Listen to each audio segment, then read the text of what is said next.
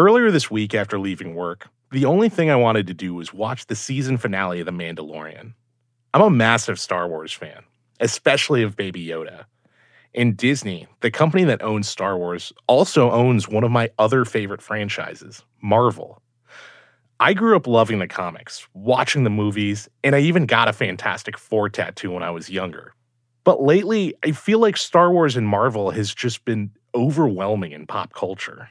Baby Yoda, like, a lot of these things are green screen, but Baby Yoda is there. Yes, Baby Yoda is there. And then Spider-Man, No Way Home, goes on to be the biggest film, like, of all time. Makes, like, $1 gazillion. It's so much fun. Yeah. Look, it's been a fun time to be a nerd. But even for me, a lifelong fan, I've been wondering how much content is just too much. And I'm getting tired of it. This is a big question on the minds of Disney and its executives right now. Should they be taking that kind of fatigue seriously? Lately, Disney's been experiencing some big financial hits. They're going through layoffs, and CEO Bob Iger recently said that the company may want to reconsider their investments in these franchises. From the newsroom of The Washington Post, this is Post Reports. It's Thursday, April 20th. I'm your guest host, Arjun Singh. Today, I sit down with the Post comic book culture reporter David Betancourt to ask him, how much is too much Disney content? David, can you help situate me? Because I feel like there's just so much content that comes out of Disney right now. It's like, what are the latest things that people are watching right now? Obviously, The Mandalorian, which just wrapped up its third season Wednesday. That's starring Pedro Pascal in the lead role as Din Djarin. The Mandalorians in the Star Wars universe have been known as bounty hunters, but this series really gets more into the culture of who they are as a people in their home world. And obviously, the big hook for many for this show is Baby Yoda, who is real name is Grogu. Being a Mandalorian's not just learning about how to fight. You also have to know how to navigate the galaxy, because you never know where you might be headed next. Ant-Man Quantumania, which introduced us to a lot of new characters, and now there's a lot of confusion if we're going to be seeing characters such as Kang the Conqueror in the future. I just think you should get to have a normal life. Dad, a guy dressed like a bee tried to kill me in my room when I was 6. I've never had a normal life. When it comes to Disney Plus, I think what people need to understand about Disney Plus is it's a monster that constantly needs to be fed. And what they're doing right now is they found a way to expand the Star Wars universe via streaming series that is working for them. There's a whole lot of stuff that's going to spin out of The Mandalorian. We've already seen it with The Book of Boba Fett. We're going to see it with Ahsoka, starring Rosario Dawson. There are rumors that key players and classic Star Wars characters like Thrawn may end up showing up. There's a lot of things going on there. But wait, who's Thrawn? We'll have to do a totally separate show if you want me to get into who that guy is. But it's very interesting what's going on with Disney Plus right now. When Disney first purchased Star Wars for $4 billion, the first thing everyone started screaming, wow, new movies. And then the new trilogy happened with Daisy Ridley and Adam Driver. I want you to join me. We can rule together and bring a new order to the galaxy. Don't do this, Ben.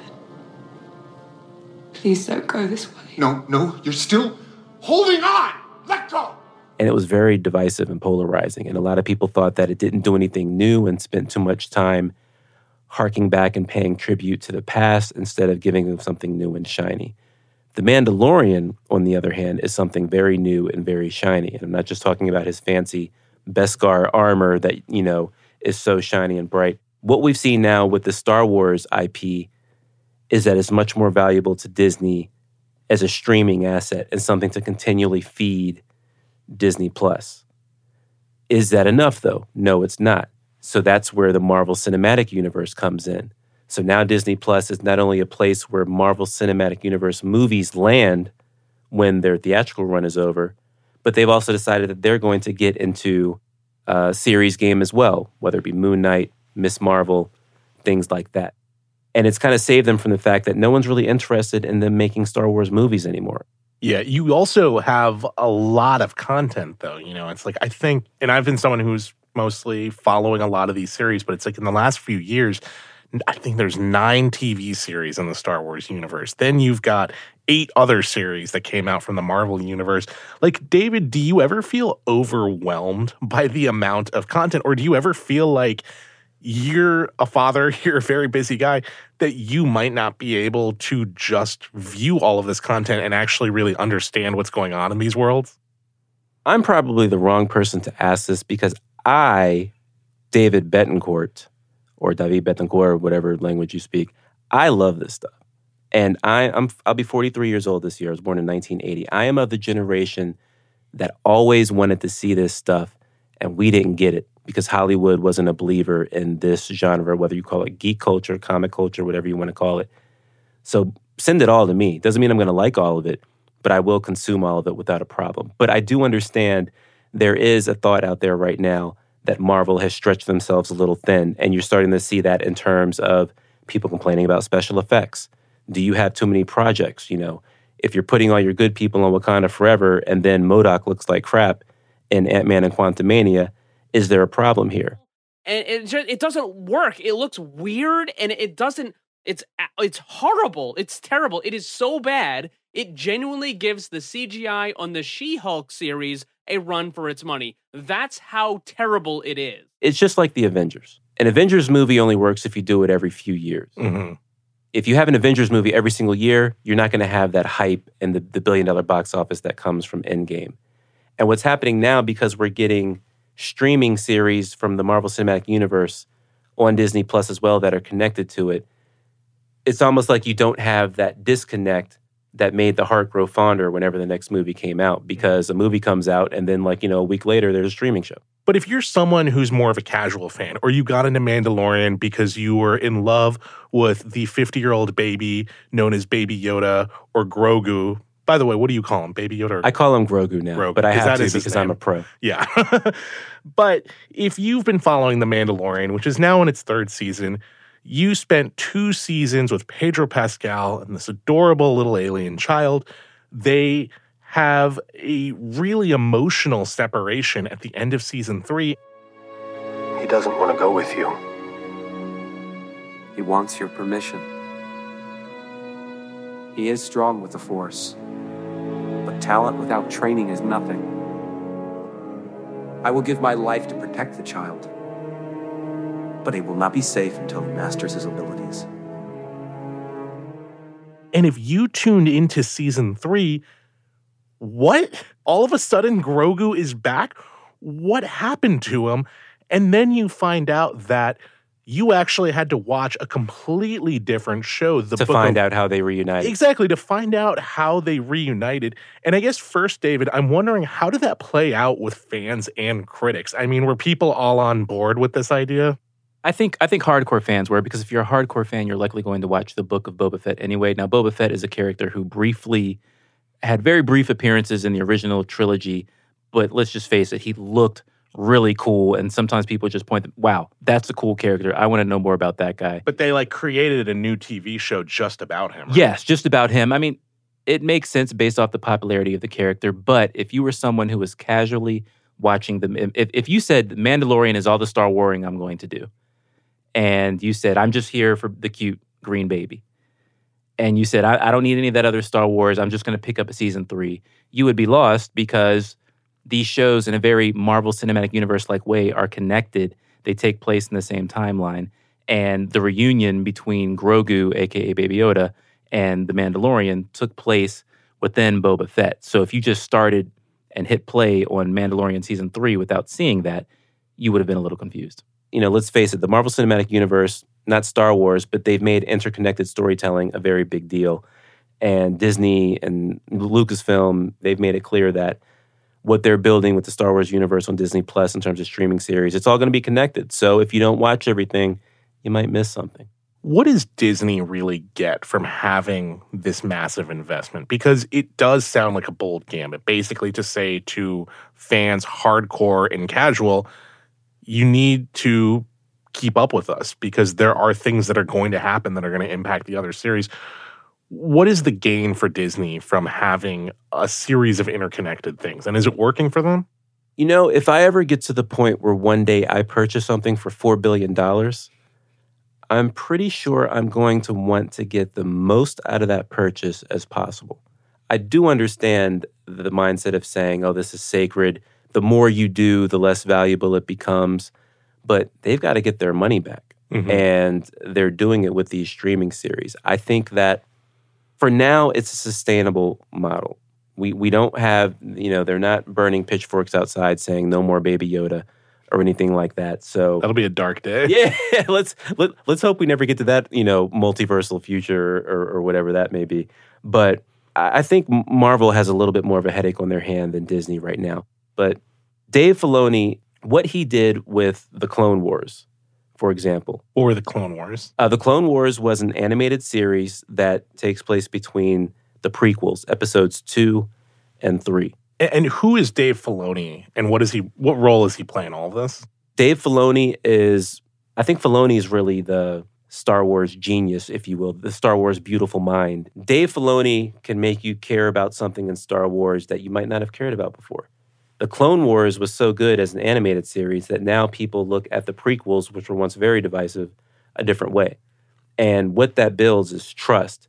And I think that's why I think Star Wars is going to be fine right now, because people are aware who's driving the ship here. Yes, it's a business at the end of the day. You've got to create new content for people to continue to want to pay $20 a month for this service. But people trust the people who are behind the wheel. After the break, we travel to the Marvel Cinematic Universe, and we explore why Disney CEO might be getting tired of it. We'll be right back.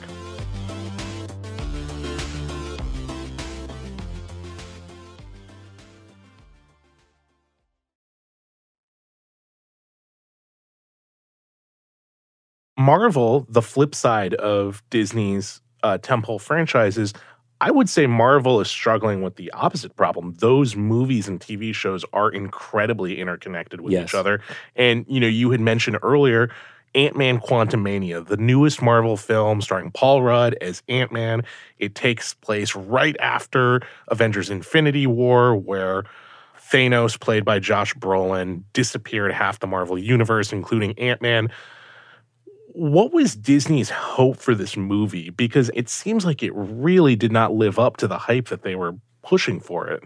So if I'm Kevin Feige, the president of Marvel Studios, and I'm looking at the last 15 years of theatrical releases, one thing I can see is an individual superhero movie like an Ant-Man movie or a Captain America movie.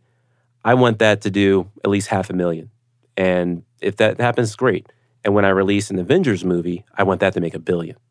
And so far, that's pretty much tracked and been the case.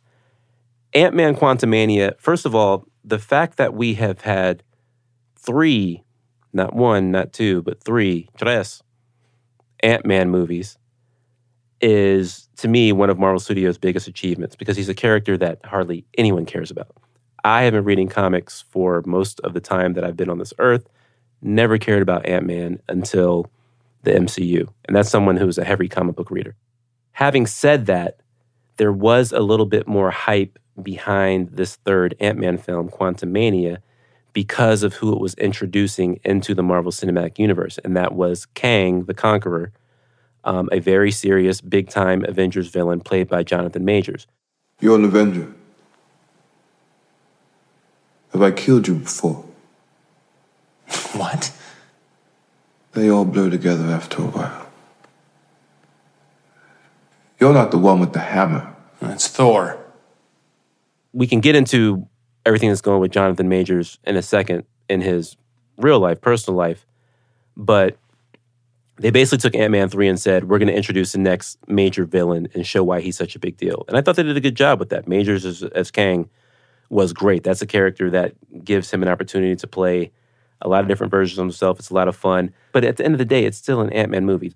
I think there was this vibe that Ant-Man Quantumania needs to make $1 billion, but it's still an individual superhero movie. And when I say individual, I mean it's a singular superhero movie and not an Avengers movie.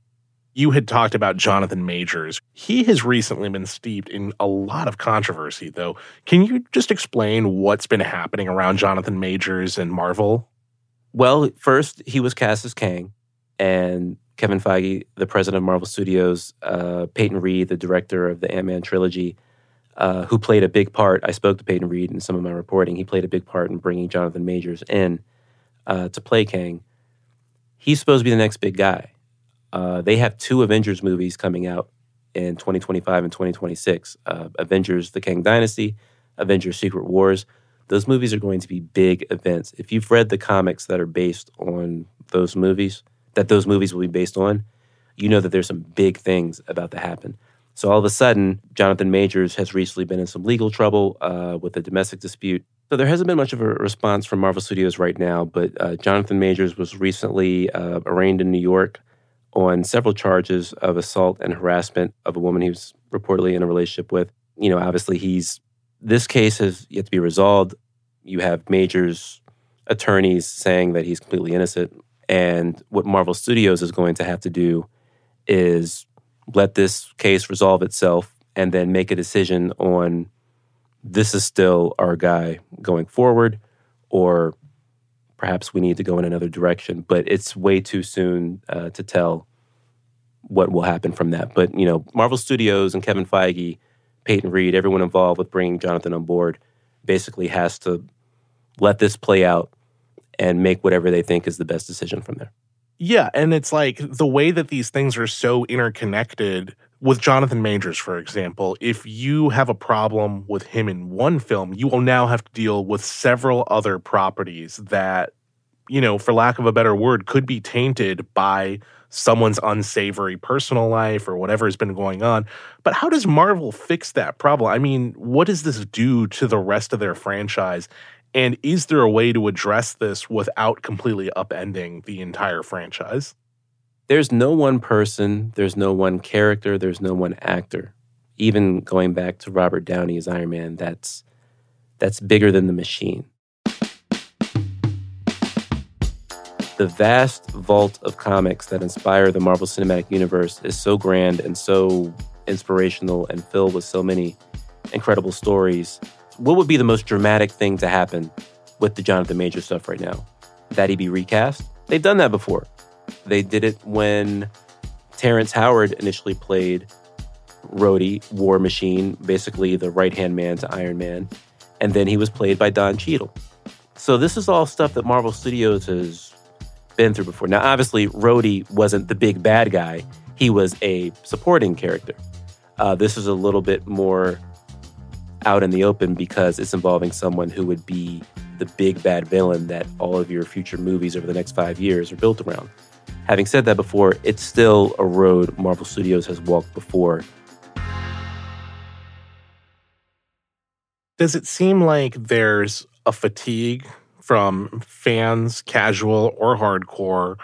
Like, I know that Bob Iger, the new CEO of Disney, he's been making comments about how the company should reel back from Marvel and Star Wars. I guess I'm wondering what would inspire the CEO of Disney to kind of start saying that we should rethink these things? Like, is viewership going down? Is there a cause for concern for how these franchises are going? I think Bob Iger had a good point in terms. I think he's seeing a lot of repetitiveness. You know, I think he looks at these characters and is maybe saying, does every single one of our superheroes in the Marvel Cinematic Universe need 3 movies? Does everyone need a trilogy? Is that the card that gets stamped for you to become an official Avenger, that you have 3 individual movies? Maybe that's not, especially in the era of Disney Plus, where you also have now serialized shows being created that are connected to this universe as well. In the case of the Marvel Cinematic Universe, I think what they may be suffering from right now is maybe there's too much content. Maybe what they've reached is a cap of new people coming in. Maybe now new people are coming in and saying, well, if I have to start at Iron Man in 2008 and get all the way up to here, that's a lot. So maybe what could be happening is the audience isn't growing as much because you're walking into something that's, you know, a story that's been taking place over the last 15 years. Okay, but David, let's zoom out. You know, look at the long view of all of this. Like what is Disney's end game? What is Disney's vision for all this? Where do they go from here? Well, we now know that when it comes to Star Wars, they want it to be kind of a combination of streaming, and they really want to get back into theaters. So there's a theatrical plan as long as continuing streaming on Disney Plus. when it comes to Marvel, that's where I think you're going to have to start maybe going back to the drawing board a little bit. The formula is still the same right now. Individual Marvel superhero movie eventually leads to an Avengers team up. This will be multiple times that we've seen that formula now.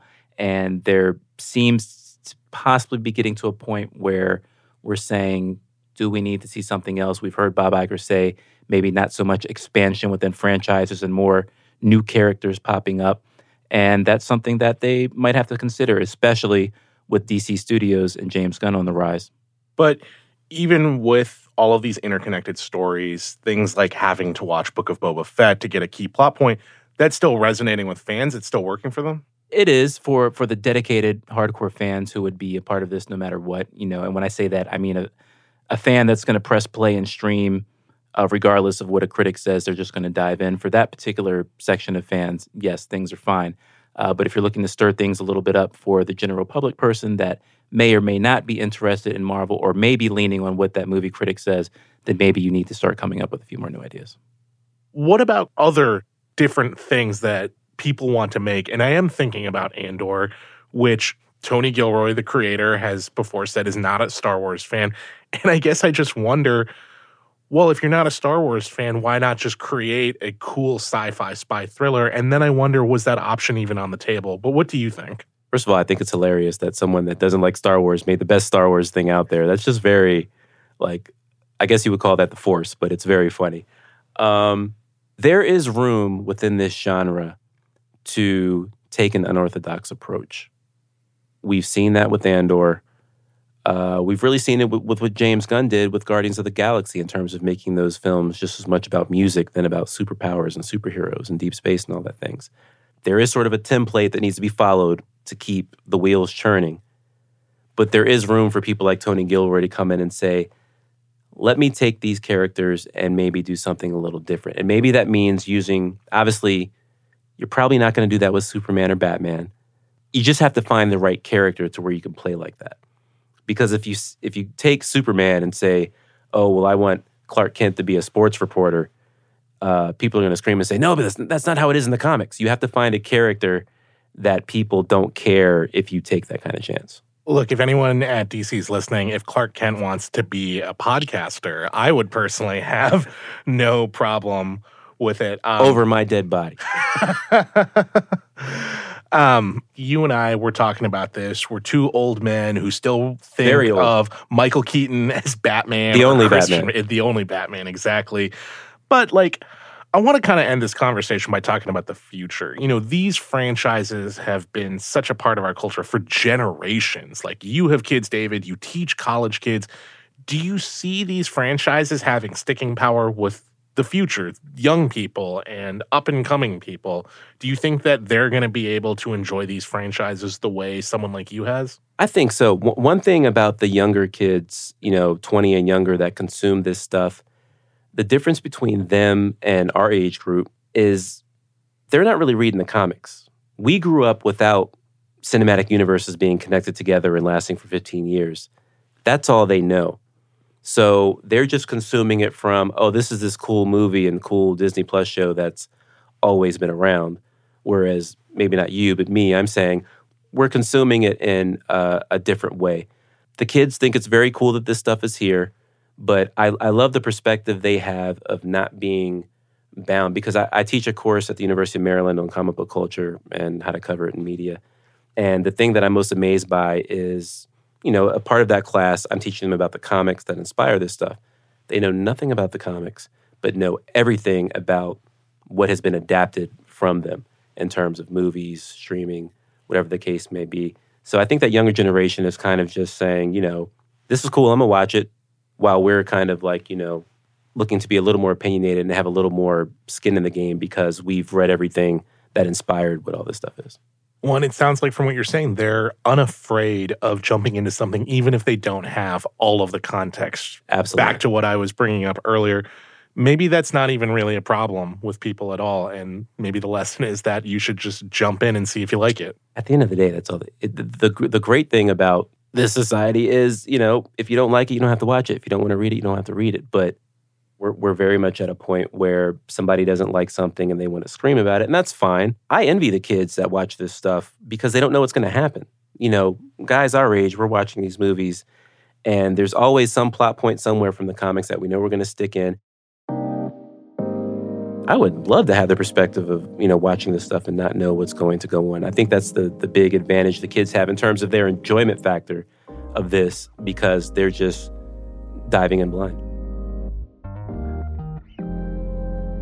Well, David, it's always a pleasure to get to talk to you about this. And I hope that you enjoy the next everything that's coming out from Marvel and Disney moving I have forward. to watch it either way. Yeah. Well, thanks for being on the show with us today. David Betancourt reports on comic book culture for The Post. That's it for Post Reports. Thanks for listening. Today's episode was mixed by Sean Carter. It was edited by Rena Flores and Maggie Penman. It was produced by me, and thanks to Alana Gordon. I also wanted to remind any fans of our show, Post Reports was nominated for 3 Webby Awards. The Webbies honor the best stuff on the internet, and you, the public, get to pick the winners. Today's the last day to vote for the show, and also be sure to vote for Broken Doors, a Washington Post podcast. We'll have a link to this in our show notes. I'm Arjun Singh. We'll be back tomorrow with more stories from the Washington Post.